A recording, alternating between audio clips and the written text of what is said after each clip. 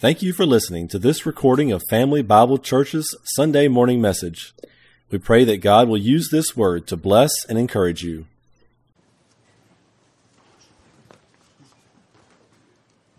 We have been studying now Zechariah for about a little over a month, and just at the beginning of September, and began looking at it, and we will be continuing it till just before Thanksgiving. And as we have examined Zechariah, we saw in the beginning the overview of it as we've studied it, that there are 5 words, if you would, of Yahweh that he spoke to his prophet, his servant Zechariah. And so we're actually in the middle of the book right now. It's going to take us a little bit more time to come through the 4th and 5th word, okay? But we're dead set middle of the book right now. And it's really kind of fun because it's the 3rd word, too. So there's kind of this symmetry. And you know, as a math guy, I love symmetry. And so there's this symmetry that's involved here. But we're going to jump right into this. We've just saw over the last couple of weeks these visions that God gave to Zechariah. And as we go into this passage, there are 2 angles I want us to think about as we head into this. And the first angle is the divine perspective of this. And I don't know if you focused on this. I almost told Chuck to have everybody think about this as he was reading it. How many times you heard, "Thus says Yahweh Sabaoth," or the Lord of Hosts, okay? 11 times in the 37 verses that he just read, it states that. In chapter 8, it comes up 9 times in 23 verses. What do you think God's trying to communicate? It's his message. Thus says Yahweh Sabaoth. And again, Yahweh Sabaoth, so Yahweh, I am, right? That's his name. So every time you see the capital L, capital O, capital R, capital D in the Old Testament, that's his name. That's not the word Adonai, which is the word for Lord, but rather because they didn't want to misuse God's name, they then didn't put Yahweh in. That was a translation. God said to Moses, when he saw him at the burning bush, I am that I am. That's his name. And so Yahweh means I am. And so every time you see that, that's his name. So it's Yahweh. Sabaoth is the Hebrew word which means host, which means what? What's it referring to? An army, okay? It's a host of armies. So he is the I am of the angelic warriors, if you would, okay? That's what he's seen by, and that's the personification at this moment, what is being understood, okay? And so Yahweh Sabaoth says, "Thus says Yahweh Sabaoth," then 11 times, at least 11 times, because there's some other indicators where God says these things, but specifically that phrase, "Thus says Yahweh Sabaoth," okay? But the human perspective of this is extremely important for us as well, because as we come through this, it's important for us to understand, again, how we receive things, okay? There's context. Someone comes in and says something, we're all going to receive it from the context of what we were doing as they came in, from our background, what may have went on this morning before you left home or whatever, okay? So the people who are hearing this message are who? Who are they? The exiles, not the exiles in Babylon. They are the exiles who have returned, who are returning from Babylon and Persia. Okay, Persia, Medo-Persia have taken over Babylon. Babylon fell, right? Okay, Medo-Persia takes over. Cyrus is the king of Persia. So I think Daniel is the one who shows him the prophecies from Isaiah and the prophecies from Jeremiah. And Cyrus realizes that God has declared hundreds of years ahead of time that he was the one to send the Jews back to rebuild the temple. It's kind of cool stuff, okay? So Cyrus gives them the freedom to go back. So you have these Jews who are coming back into the land with the purpose of rebuilding the temple. So that's important because as these words are beginning to be spoken, you begin to hear them from a certain way. Does that make sense?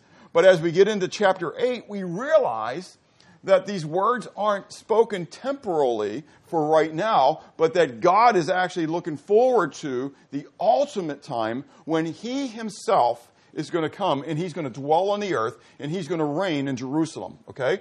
So when Zechariah begins to speak about what's happening here, from their perspective, you're thinking, yes, yes, yes. But if there's going to be, think about this now, because you got to understand, because Zechariah, we don't know that from the book, but we know that from the words of Jesus, that Zechariah is going to be persecuted. It's kind of weird. I mean, we're reading this book, but it's kind of like Isaiah. Isaiah, according to tradition, was stuffed into a log and cut in half. I love you guys. I hope you really love me. This is not really the pay I want. Okay? Anyways, but think about that. This is the man of God proclaiming the word of God, and in the end, the people of God stuffed him into a log and cut him in half. That wasn't cloning. Okay? So Zechariah, in the end, this guy who's writing this stuff, he's going to be persecuted as well. Okay? But you start to analyze what could happen.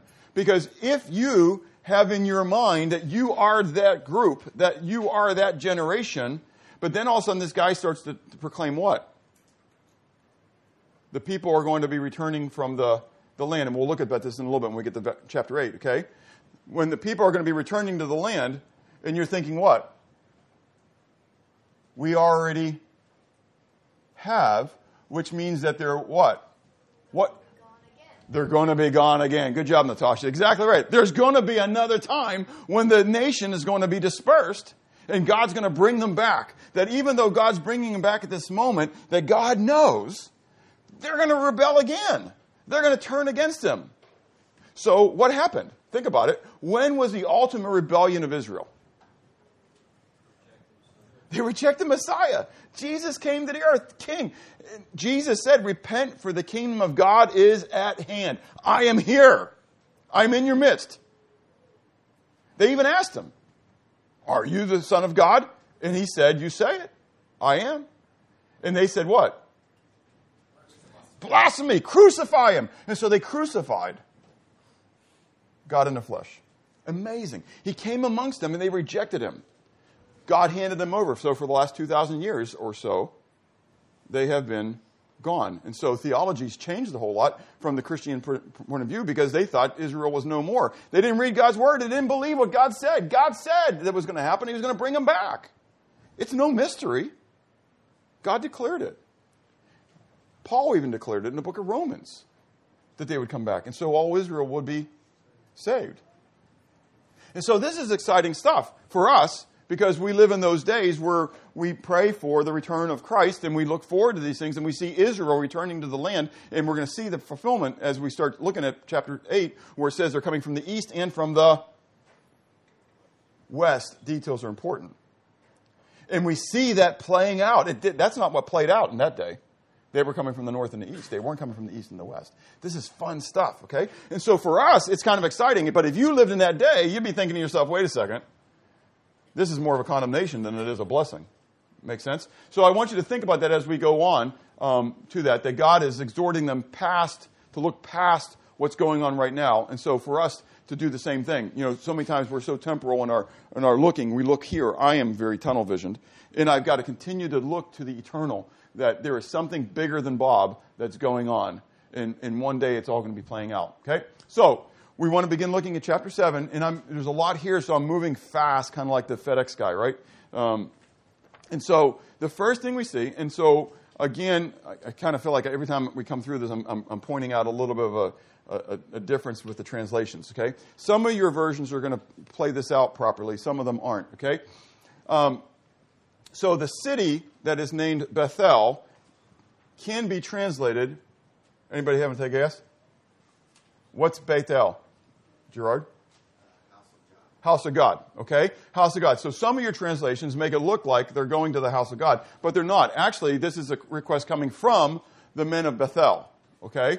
And so, grab my wrong sheet. So literally, verse 2 would say, now Bethel sent Etzar, okay, and he's a servant of the ruler of, so the men of Bethel sent the servant of the guy who was running, the chief of their city, Regem Melech, okay, and others to beseech the face of Yahweh, to speak to the priests in the house of Yahweh Sabaoth, in the prophets, to ask, should we weep in the 5th month, being devoted as we have done these years? So, there is a request. that's coming from the people of Bethel, okay? And they want to know, should we continue to fast in the 5th month? Now, the important thing here is to understand, first of all, what the fast is. Because they're talking about the fast of the 5th month. Understand, this is not Yom Kippur, which the Jews celebrated a week and a half ago, okay? 2.5 weeks ago. This is not Yom Kippur. This is not the fast of the 7th month, which is not the fast of the 7th month that they're going to refer to later on as well, okay? So I want to take very quickly, look at this, okay? And I'm going to read from 2 Kings 25. And so if you turn there fast enough, you can read it with me. But 2 Kings 25, I want you to listen because, again, there are details that are here, okay? And this is talking about the destruction of Jerusalem, okay? So now it came to pass in the 9th year of his reign, that is the reign of Zedekiah, okay? In the 10th month, okay? So if you go to chapter 8, if you remember when Chuck was reading, there's actually going to be 4 fasts that God talks about, okay? And during this one. So the 10th month, so the 9th year, the 10th month, on the 10th day of the month, Nebuchadnezzar, king of Babylon, and all his army came against Jerusalem and encamped against it. And they built a siege wall against it all around. So the city was besieged until the 11th year of King Zedekiah. By the 9th day of the 4th month, the famine had become so severe in the city that there was no food for the people of the land. Then the city wall was broken through, and all the men of war fled at night by way of the gate between the 2 walls, which was the king's garden, even though the Chaldeans were still encamped all around against the city. And the king went by the way of the plain. But the army of the Chaldeans pursued the king, and they overtook him in the plains of Jericho. All his army was scattered from him. So they took the king and brought him up to the king of Babylon at Riblah, and they pronounced judgment on him. Then they killed the sons of Zedekiah before his eyes. Then they put out the eyes of Zedekiah, bound him with bronze fetters, and took him to Babylon. And in the 5th month, on the 7th day of the month, which was the 19th year of King Nebuchadnezzar, king of Babylon, Nebuzaradan, the captain of the guard, a servant of the king of Babylon, came to Jerusalem. He burnt the house of Yahweh in the king's house, all the houses of Jerusalem, that is, all the houses of the great. He burned them with fire, and all the armies of the Chaldeans who were with the captains of the guard broke down the walls of Jerusalem all around. Then Nebuzaradan, the captain of the guard, carried away captive the rest of the people who remained in the city and the defectors who had deserted to the king of Babylon with the rest of the multitude. I'm going to drop down to verse 22. And he made, so Nebuchadnezzar, made Gedaliah, and we're going to start looking at this in next week when we go back to Jeremiah in Sunday school. Okay, we're going to talk about this section here. And he made Gedaliah, the son of Ahikam, the son of Shaphan, governor over the people who remained in the land of Judah, whom Nebuchadnezzar, king of Babylon, had left. Now, when all the captains of the army, they and their men, heard that the king of Babylon had made Gedaliah governor, they came to Gedaliah at Mizpah. Ishmael, the son of Nethaniah, Johanan, the son of Kareah, Sariah, the son of Tanhumeth, in Netophathite, or Tanhumeth, the Netophathite, and Jaazaniah, the son of Maachathite, they and their men, and Gedaliah took an oath before them and their men, and said, do not be afraid of the servants of the Chaldeans. Dwell in the land and serve the king of Babylon, and it shall be well with you. But it happened in the 7th month that Ishmael, the son of Nethaniah, the son of Elishama, of the royal family, came with 10 men and struck and killed Gedaliah, the Jews, as well as the Chaldeans who were with him in Mizpah. And all the people, small and great, the captains of the armies, arose and went to Egypt, for they were afraid of the Chaldeans. So, there are 4 different months of things happening. So, you can see I have up there December 7th, September 11th. What do we know about December 7th and September 11th? What are they?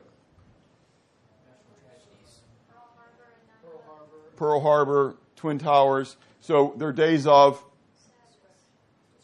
destruction, sadness, remembrance.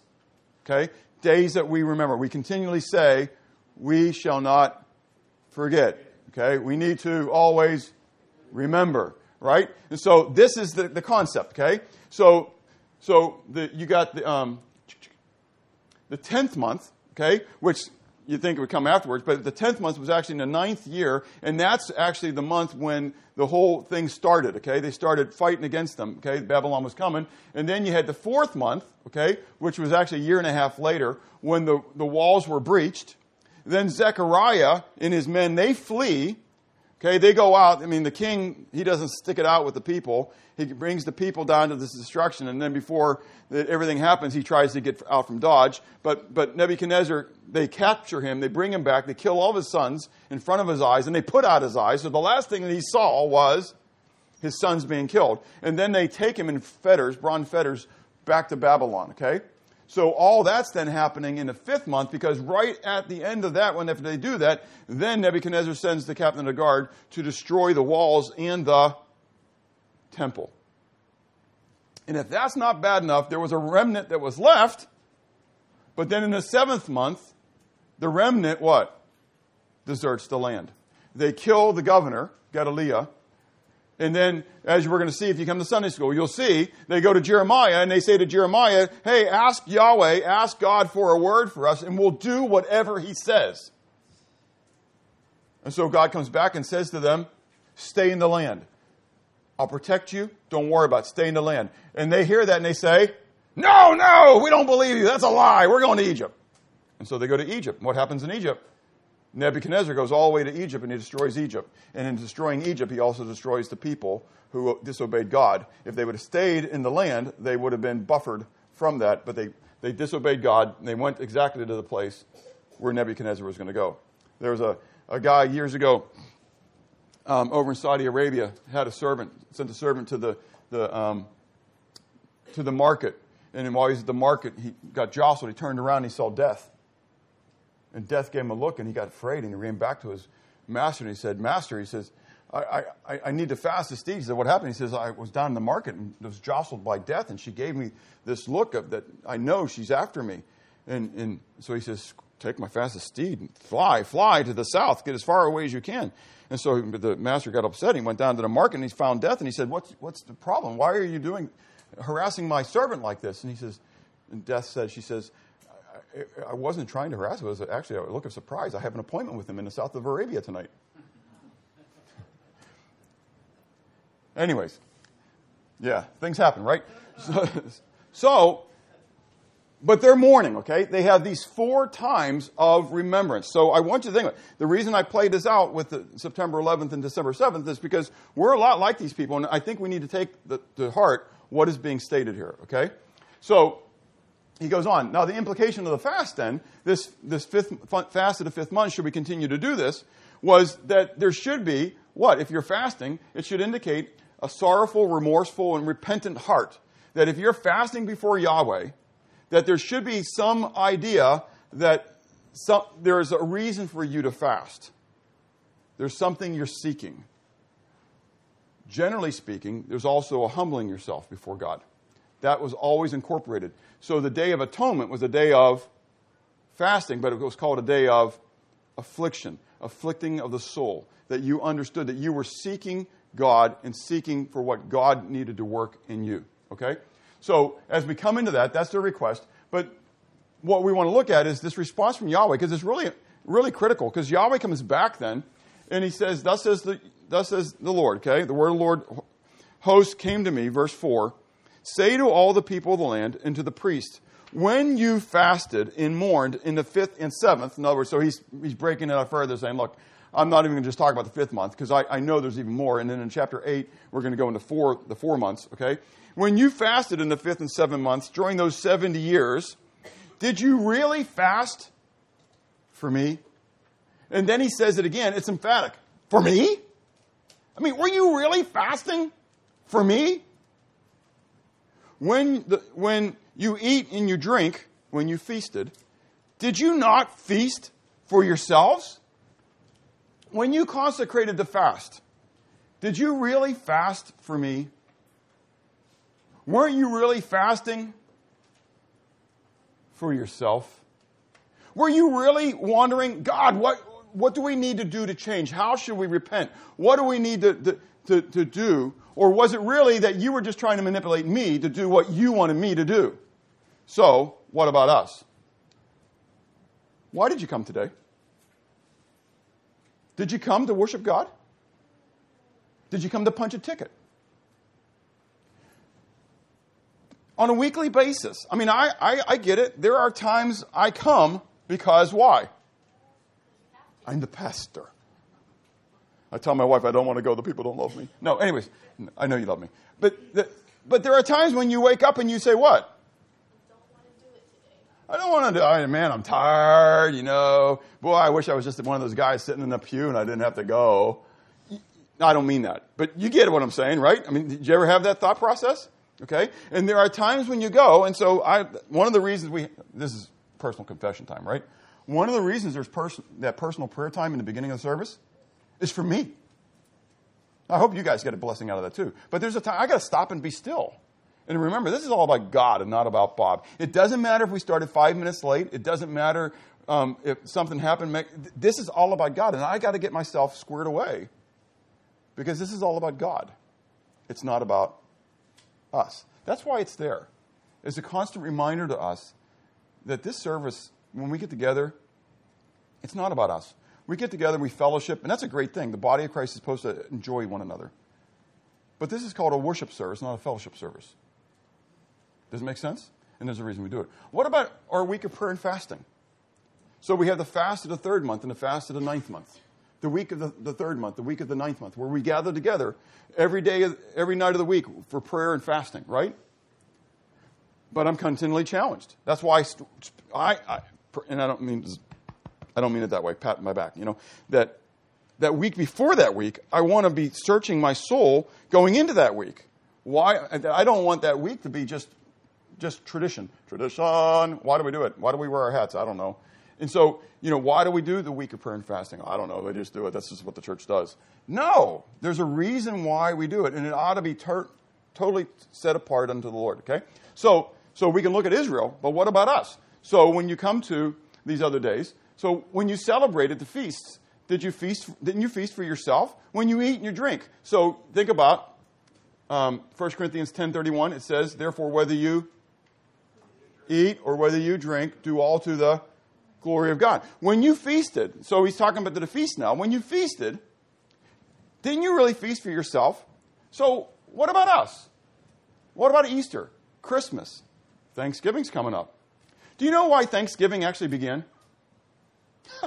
It was a time of Thanksgiving, not to yourself for your prosperity, not to the United States for making you wealthy and all that kind of stuff so you can get fat and gluttonous, but it was a time where the pilgrims gave thanks to God for their very lives and for his very providence in their life. But now it's a day of football. It's a day of family. It's a day of fun. But is it a day of remembrance for who God is? Easter. Now, I know you don't hear me talk about Easter very much. The day of the resurrection, right? Resurrection Day. But what about that day? We meet early because we have the sunrise service. Then we have breakfast. Then we have the time of testimonies and praise, right? But then we're what? We're done early. Why are we done early? Let's be honest. Go home and eat. Yeah. Well, I don't know. It takes a while because George really feeds us well. But no, George is gone now. We got to do it ourselves. Anyways, but we eat well during that breakfast time, right? So, but yes, we go home and we eat and we have fun with our families. And that's not evil. That's not wrong. But what day is that? The day that we're celebrating the resurrection of Christ. What about Christmas? That's the day that we're celebrating that God came to earth. And yet we give gifts to each other. We might read Luke chapter 2.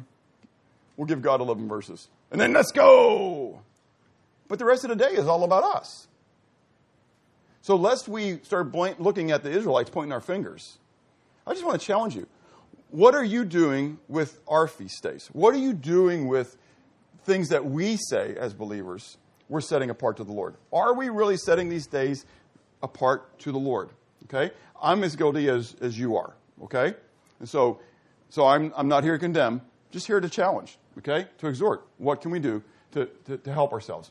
Yahweh's rationale for Israel's chastisement. He had already given them Somebody want to go to Exodus 22 and read verse 21 to 24? Who's going to do it for me? Exodus 22. Not everybody at one time. All right, Chuck, thanks. Okay, Exodus 22. God had already told the people what he required of them. Okay, so all these passages, we're not going to read them all. We'll read that one. I mean, you can go and check all these other ones out. God, this wasn't in a void. He wasn't asking them to do something that he hadn't already explained to them. You got that? Okay, go ahead. You shall neither mistreat a stranger nor oppress him, for you were strangers in the land of Egypt. You shall not afflict any widow or fatherless child. If you afflict them in any way, and they cry at all to me, I will surely hear their cry, and my wrath will become hot, and I will kill you with the sword. Your wives shall be widows, and your children fatherless. Okay, there were two categories in that one, of three, of people, individuals. What was the first one? Strangers. Good. How you treat strangers, aliens, okay? And we're not talking about people from other planets, okay? Okay? People from other lands, okay? And then the second one was? Widow and fatherless. Widow and orphan. Good. Oh, it does say widow and orphans there? It does. Okay, my bad. Okay, yeah, so all three categories are there. The widows and the orphans, okay? And so God then comes back to them here in Zechariah 7, and that's what he's beating them up for, okay? And he says in verse 9, it says, Thus says Yahweh Sabaoth, execute true justice, show mercy, chesed, and compassion everyone to his brother. Do not oppress the widow or the fatherless, the alien or the poor. God had already, and you can look at all these passages, and God is very clear about these three categories that he is very tender toward. The aliens. So think about that, okay? Now, I'm not saying illegal aliens and all this kind of stuff, but the reality is that, this land was built upon as the what? The melting pot. Every single one of your descendants is a what? A foreigner. I'm looking around, I don't see any Native Americans here.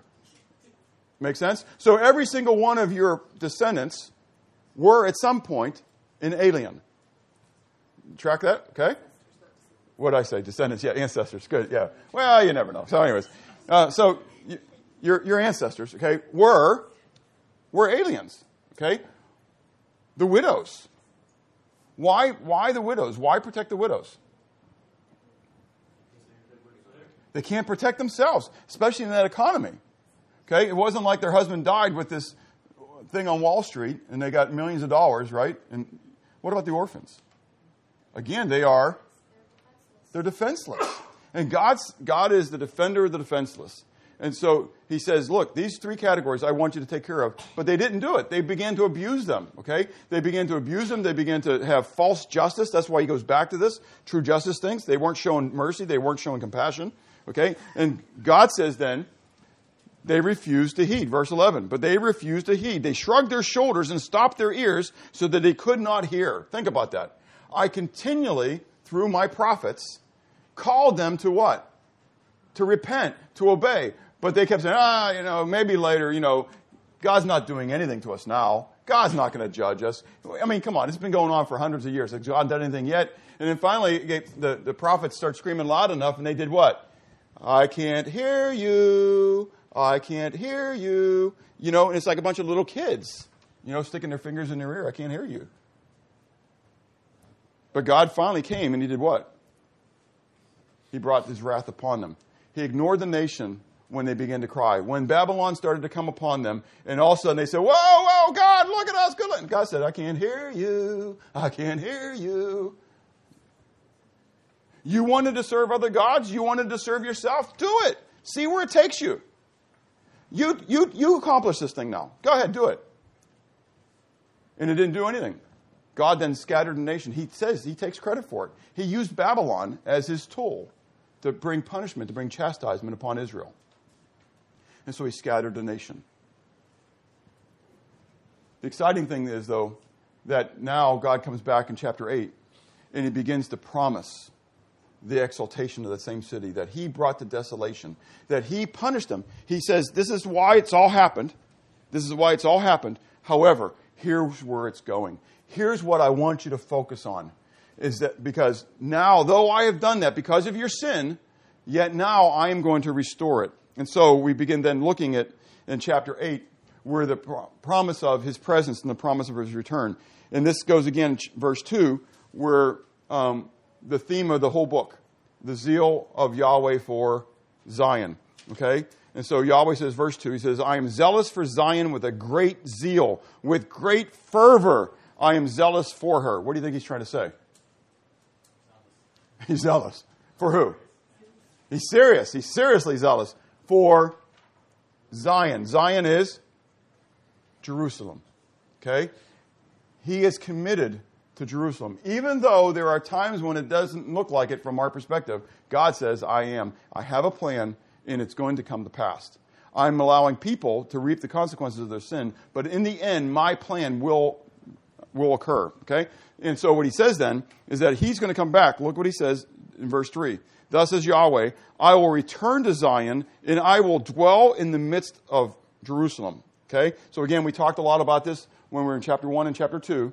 Okay? The very presence of Yahweh on the earth. That Yahweh himself, the great I am, the creator of the heavens and the earth, is going to come and he's going to be on the earth. Okay? Now, we see that from other places. That's Jesus. Okay? And so, Jesus is going to come. He's going to dwell, and Jesus is going to be God on the earth when he comes. Okay? The effects of his presence. This is kind of fun for me. Look what it says. I will return to Zion and dwell in the midst of Jerusalem. Jerusalem shall be called the city of truth. In the Hebrew, it's definitive. They don't translate the ha here. I don't understand why. It's going to be known as the city of the truth. The city of the truth, which is kind of exciting. Jesus said, I am the way, what? The truth and the life. No man comes to the Father but by me. God says, through Paul to Timothy, he says that God desires all men to be saved and come to the knowledge of the truth. Jesus says, if you are my disciples, you will abide in my word, and you will know the truth, and the truth will set you free. God has desire not for just truth, but the truth. That's a very important thing because we live in a world today of relative truth. Well, that may be true for you, but it's not for me. It doesn't matter. God has the truth. And God's truth is truth. It doesn't matter what the world says. The world can say whatever they want to say, but the world's truth continues to change. They have no idea how long the world has been in existence because they can't figure it out. It's been 2 billion years, it's been 4 billion years. Some will say it's just millions of years. No, it's been 6,000 years. How do I know that? Because God's word declares it to be. And God's word is truth. I don't care what they're going to come out with their datings. Because I know, studying all that information, they throw away the datings. They come back and say that it's only thousands of years. Because it doesn't agree with what they want it to say. Do you get it? And then they dupe the world. Study it out.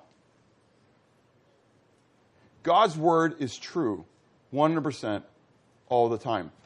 And so when he comes and he dwells in Jerusalem, that city is going to be known as a city not just of truth, but the city of the truth. The city of the truth. And what's going to be exciting is we see later on, the nations are going to be gathered together and they're going to come because they're going to come to the city to find out truth, okay? Which is really, really exciting to me. Okay? The preeminence of the truth, the lifespan of the people. Look what's going to happen. Verse 4. Old men and old women shall sit again in the streets of Jerusalem, each one with his staff in his hand because of his great age. The streets of the city shall be full of boys and girls playing in the streets. You know, the world is continually looking for a fountain of youth. But God's words declared it. It's called the fountain of life. And you know what? You can't kill me. How cool is that? I'm going to live forever. I'm going to live forever. You can stop my tent from existing on this earth. I mean, you could pull out the gun and blow me away. Say, I'm going to kill you now. You didn't kill me. You cut off my arms, and you've been over CEF, Good News Club, you heard it, right? You cut off my arms, you cut off my legs. I'm still me. You cut off my arms, you cut off my leg, you burn me in a fire so I don't even look like this. I'm kind of the thing from Monty Python, right? You know, I am still me because I live inside of here. To be absent from the body is to be present with the Lord.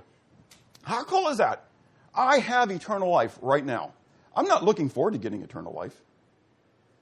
I got it. You know what the sad thing is? That everybody on the face of the earth has eternal existence. It's just a matter of where they're going to spend it. The fountain of life is the fountain of youth. And God freely, you can read all these passages. They're all out there. I mean, the The Word of God is replete with this. In fact, the very end of the Revelation, the very end of the book, he's imploring people to come and to take freely of the fountain. But people want what they want, and they want their existence the way they want it. They don't want the quote-unquote rules and regulations, quote-unquote, that go with God. That's the way they see it. But on this end of salvation, I don't see them as rules and regulations. I see it as a loving Father who says, look, I don't want you to get hurt. But if I want the pleasures of the world more than I want the pleasures of God, then I see them as rules and regulations that I want to do. So lifespan of the people. The astonishment of the people. Why? The people are looking at this thing now and they're thinking, what? Whoa, this is amazing. And you know what's kind of fun here? Is look what God says. He says, I'm losing it now. Oh, verse 6. He says, if it is marvelous in the eyes of the remnant of his people in those days, will it also be marvelous in my eyes? And the answer is, no. This isn't marvelous in my eyes. This is just a small thing because God is able to do exceeding abundantly above all that we could ever ask or think. You know, people are always amazed at what God does. And God's like, dude, this is nothing. Do you realize I spoke and everything came to be? I can't believe that. Okay, God said so. Guess what? I believe it. And if God can do that, think about it. You heard the illustration about the scientists and God. You know, the scientists challenged God, you know, because the scientists could create life too. And you heard it, you know. And so God says, fine, I'll take the challenge. And so the scientist reaches down and he grabs some dirt and said, God said, whoa, stop. Go create your own. You get it? Everything we do is from something God already what? Spoke into existence. So we like to think about our own... Forget it. Anyways, I got to keep going. The return of the people. The presence of Yahweh, the return of the people. This is fun stuff. God's making all these promises. Verse 7. I will save my people from the land of the east and from the land of the west. This is that part I was talking about earlier. They're not just going to come from the east. They're going to come from the west. When this is written, there is no land of the west. You get it? This is kind of exciting stuff. They're coming from the islands. They're coming from a place that they haven't got a clue. And yet, prophetically, God declares that they're going to be scattered everywhere. And think about it. Where did most of the Jews come from in 1940s? Did they come from the east? Did they come from Russia even? Was that where most of them came from? From the north? No. America and Germany. That's exactly right. They came from the west. How cool is that? It wasn't that, okay, a few of them came from these hidden places in the west. No, the majority of them came. God knew exactly what he was talking about. This is exciting stuff. We don't read the book of Zechariah, but all this stuff is all exciting. It's all here. Their origination, their position. They shall be my people. I will be their God. I don't know what you think about the nation of Israel, but it doesn't really matter because God says they are his special chosen nation. Okay? We are chosen and elect as well as the church and loved by him. But the reality is we still follow who? The Jewish Messiah. Jesus was a Jew. Came to the Jewish people. He is Messiah. He is the anointed one who came. And so God is going to work once again through those people. Okay? Their plenitude. Tells them, this is exciting, verse 9 down to verse 13. He begins it with, let your hands be strong. He ends it with, let your hands be strong. It's an idiom. It basically means, take courage. Take courage. Why? Because look at all these things that are going to happen. You're going to have prosperity. You're going to have peace. You're going to have all these things that are going to go on. So prosperity, there's peace. I don't have it in here. But the ground's going to give her increase. You're going to have just a plentiness that's going to be coming. Their responsibility, though. He goes back to the same thing that we just read a little bit earlier. I had Chuck read. So he says in verse 15, so again, in those days, I am determined to do good to Jerusalem and to the house of Judah. Do not fear. These are the things you shall do. Speak each man truth to his neighbor. Give judgment in your gates for truth, justice, and peace. Let none of you think evil in your heart against your neighbor, and do not love a false oath. For all these are things that I hate. Sum it up. Love your neighbors, right? What's the greatest commandment? To love the Lord your God with all your heart, with all your soul, all your mind, and all your strength. This is the first and greatest commandment. But the second is like unto it. The second is like unto it. You shall love your neighbor as yourself. Why? Because God does. If you really love God, you'll love those that God loves. And God loves everyone. That's why Jesus says, love your enemies and pray for those who despitefully use you. That's why Jesus on the cross said, Father, forgive them, for they know not what they do. And so if you really fulfill the greatest command, you will naturally want to fulfill the second greatest command. And that's what God's imploring them to. Look, if you're really turning to me, and you will in that day, the regulations, the requirements will be the same. You'll love your neighbor. You'll love your neighbor. Even if they're what? Unlovely. Their jubilation. So this is where he says then about in verse 18 and 19, the fast of the 4th month, the fast of the 5th, the fast of the 7th, the fast of the 10th shall be joy and gladness. There's going to be cheerful feasts. They're no longer going to be fasts and days of affliction and days of remembrance of when the city was destroyed. But now they're going to be days of feasting. Why? Why do you think so? Why do the days of fasting become days of feasting? They'll be back. And he'll be reigning. Yeah, I mean, this is going to be great times, great excitement. Again, as I mentioned earlier, when we get to the end of the book of Zechariah, we're going to find out that in the millennial reign, that all the nations are going to be required to come in the days of, like right now, okay, in the days of tabernacles, when all the nations are going to come. And it says that if any of the nations don't come, they will be without rain for the next year, the entire year. They'll have a drought for a whole year. Okay, and that'll be it'll be it. But God's putting it out there. God's going to be true, and God's going to say, all I require of you is to come once a year to celebrate the fact that God is reigning on earth. That's all they got to do. But even in the millennium, there are going to be nations. Think about this. Even in the millennium, there are going to be nations who do what? Who choose not to. And God's going to bring a drought upon that nation. Isn't it amazing? We think certain ways about things, but it's because we don't read God's word, okay? It's an amazing thing. But God says all this is going to happen, okay? The people who are living in Israel, their feasts are going to become fasts, okay? And then there's going to be the veneration of the nations, because they're going to come. Verse 20, people shall yet come, inhabitants of many cities. The inhabitants of one city shall go to another, saying, come, let us go and pray before Yahweh and seek Yahweh Sabaoth. I will go also myself. Yes, many peoples and strong nations shall come to seek Yahweh Sabaoth in Jerusalem and to pray before Yahweh. Thus says Yahweh Sabaoth, verse 23, in those days, 10 men from every language of the nations shall grasp the sleeve of a Jewish man. This is how I know this is future. Note what it says. In those days, 10 men from every nation, from every language of the nations, what? Shall. It's future. Shall grasp the sleeve of a Jewish man, saying, let us go with you, for we have heard that God is with you.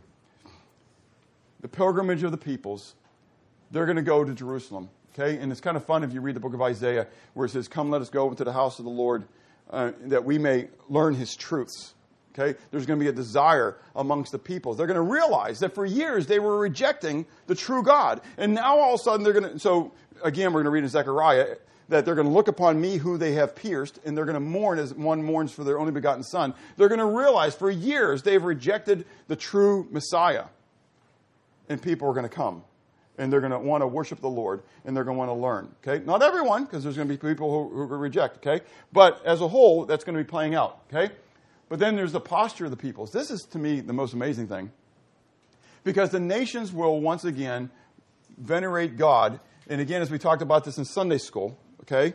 When you venerate God, you venerate those things that he venerates. Okay? God's chosen nation is who? Israel. Whether you like it or not. But here's the deal. If you love God, then you're good with his plans. Does that make sense? And so therefore, I'm okay with God loving Israel. And so therefore, I pray for the peace of Jerusalem. Why? God tells me to.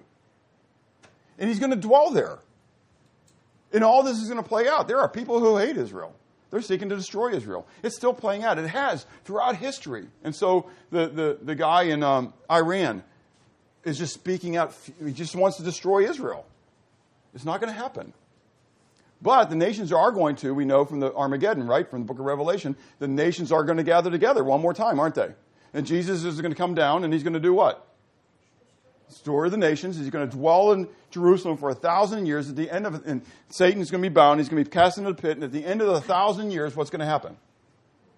Satan's going to be released from the pit. He's going to go out. He's going to deceive the nations one last time. And even after Jesus has reigned on the earth for 1,000 years, the people are going to gather together against him. Like they can still kill God. You can't destroy God. You can't act like God doesn't. I mean, you can act like God doesn't exist, but guess what? He still does. So, what is your opinion of the nation of Israel?